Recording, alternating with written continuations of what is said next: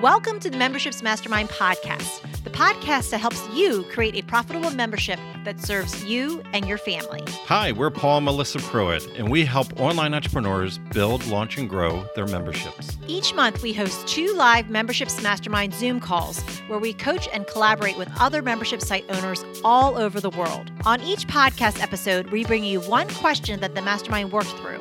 You'll get ideas and strategies that you can start implementing right away. So if you're ready to fill in the gaps in your business, decrease overwhelm, and finally get all the answers on your membership that you've been looking for, let's dive in. Welcome to the Memberships Mastermind podcast. So, Laura, question. I have a Facebook group that a few people who engage, some are my wrong avatar. Should I close it down or keep the people who are active and nicely get rid of the other people? Nicely get rid of them. I like that. Okay, Laura. Yeah, that's my biggest thing is my challenge. Actually, it's kind of weird that I said challenge.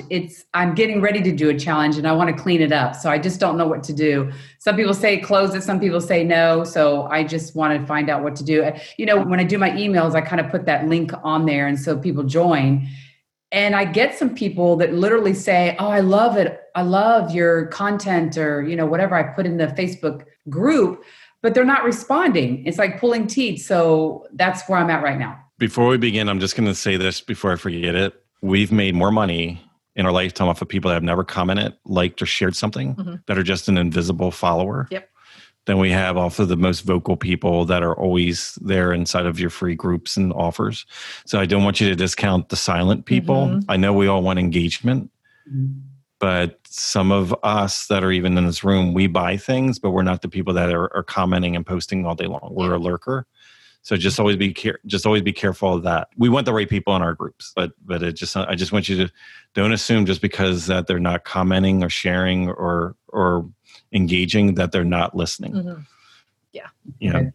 But I want to open up to everybody. You got any way of like identifying people in your Facebook group? Yeah. And I'm sorry if I said that, now nobody wants to talk. I'm Suzanne. One thing, Laura, that I found out about these are people that have already signed up for a beta membership. But what I found out in my private conversations with them is none of them want to be in Facebook. They all want to be in an email network where they can talk and they can talk amongst themselves and they can go one-on-one if they want and I can moderate it. And they trust me and they trust each other, but they don't want to be in that environment. So that was really a surprise to me. And some of them won't even participate in probably the email network. There'll probably be half of them that do and then half of them that lurk. And I love what you just said, Paul, that, you know, there's a lot of buyers and I'm a buyer all the times that I buy stuff and I never say a word, but I'll spend my money. And so anyway, I did. So I don't know about your group or what they're used to in terms of interaction. I don't even know what your field is, but that was a surprise to me, finding out how they wanted to be in relationship. I have a question and I didn't understand. You said an email what, Suzanne? An email network, like the old listserv that we used to have in the early 2000s where we were on, we didn't have Facebook groups. So we were in communication through email networks. Okay. That's in my market. That was what has happened. So, and there still are. So that's what they like. Yeah, I'm not sure if any of you were back in the day were in like different Yahoo groups where before Facebook and MySpace, what happened is you would sign up. Like I was on one that was called Free Cycle, and it was like instead of recycling things or you know just throwing things out, you would like you would post like, "Hey, I'm giving this. I'm going to put it up on the curb." And what it is you would subscribe to this email list in a way through Yahoo at the time, and you would either get email like as soon as somebody posted something, you would get an email immediately. Or you would say, nope, I just want it once a day, like a summary. But it was just a way of everybody used to communicate back and forth before social media came around to have like an engaged, threaded conversation back and forth. So for Suzanne, like her people love that, especially the field that she's in. They want to keep things a little bit more private, not into an open public space a lot of times. Does anybody else have any feedback as far as how to prune a Facebook group? So I do. And Paul, I totally appreciate your perspective. There's also that school of thought out there about engagement and protecting the engagement in your group and cleaning it out. And so I've always struggled with knowing that what you say is true and that teaching. And I've kind of settled somewhere in the middle. If I have somebody who has come in and like in a year, they've never participated, never seen a post, or like if they don't have a profile, well, if they don't have a profile picture, they're not getting in the group. But if that profile picture were to disappear, or if any other red flag were to arise from the time they had joined, then I do go ahead and clean them out. But I also use, that's another strategy, the heartbeat check, where post something and say, hey, we know we have lurkers and that's fine, but we do have to clean out the group because of trying to keep our engagement up for the people who want to be here and want to see the posts. So if you want to stay, just make one comment so that we know you want to stay. So I think that gives kind of a middle ground to keep your lurkers, that may buy, but still help foster the right engagement and making sure that you're visible in the feed. Yeah. That's good. That's awesome. That's good. I have one other question. It's kind of minute, but I just learned it today in another mastermind. And they had said that when you use Canva Post, you're not getting as much feedback than if you were to do, of course, your live and stuff. So is that true that I should stop using Canva Post? Officially, there's no difference if you use a third-party scheduler in Facebook, but unofficially, like it's been tested over and over and over by tons of us. And if you use a third-party scheduler, you are not going to get reach in the algorithm. Yep. So you want to use the native Facebook scheduler.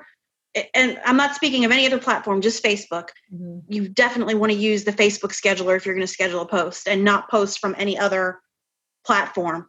Agreed. Yeah, I'm not talking about scheduling. I'm just talking about using Canva's post, like making a pretty post and putting a thing out. That's like a meme or... No, just like, the little sayings that I have, or even Melissa, when you have yours, you have your colors and you have that when I don't know if you get that, but let's say the background I got from Canva. And then every couple of days I change it to something different. So I'm using a Canva background or whatever.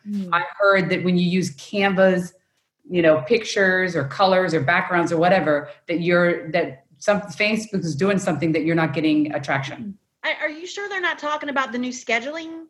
Nope, nothing to do with scheduling. What I'm wondering is, again, Facebook, their AI behind the scenes is very, very smart. I'm wondering if they're trying to throttle things that are going viral or they're trying to control, and they're picking up on the pixel, like they're seeing similarities on the design, and maybe they think they're trying to purposely throttle. Is the only thing that I'm thinking, is that maybe they're trying to like, hey, this thing's being used too much. That, like if you just have certain words in the middle, but the rest of it, they might pick up. I'm not sure they pick up on that, but we haven't directly seen it. We've seen a habit for many, many years now that when you have more text on an image, Facebook wasn't necessarily excited about the whole meme movement, even though that it's gone. Like they wanted meaningful conversations, not memes. Like they really tried really hard not to become what MySpace was, and memes are very close to MySpace-ish, where, they normally don't favoritize them as much. But at the end of the day, you have to keep in mind is that if we always talk about me, I, people don't connect at all in life, online, no matter what, right? Yep. When you do talk and relate to the person that you're in front of, by asking them questions, engaging in conversation, getting to learn about them, having them talk their story, their truth, their thing, the more you engage them to say something, because you can get somebody to like something right out the gate, like, oh, I resonate with that message, right? But after they see it 30 different variations, it starts to become white noise. It's like seeing the same billboard on the side of the road. There's a certain point you don't see it anymore until it changes. So it's just something like you just don't notice it. So we had to be careful that we make it less about us and more about them. And that's said in many different ways in marketing, but it's just like what you have to do is keep them engaged in the conversation. So even if you are doing a meme or Canva thing, just be careful of like, it's not just another quote. It's not just another quote. Because at a certain point, they're just not going to like the quotes anymore. Like they love it. They like the idea. Okay. But then people want to be in conversations. So just make sure that you elicit a conversation so that they have a reason to react. They have a reason to respond. They have a reason to comment. They want to share that because they relate, But if it's just feel good all the time, there's a certain point where you just... Which is one reason with the quotes I do, I try to write a little bit kind of like my thoughts, feelings about it, and ask questions too. That'll help too with that engagement, to have that back and forth conversation.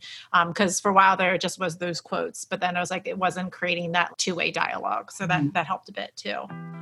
That helps. Thank you. If you enjoyed this podcast, then join us on our free live Zoom calls twice a month. You'll get to ask your membership questions and hang out with awesome membership owner peeps. Just sign up to be notified at membershipsmastermind.com.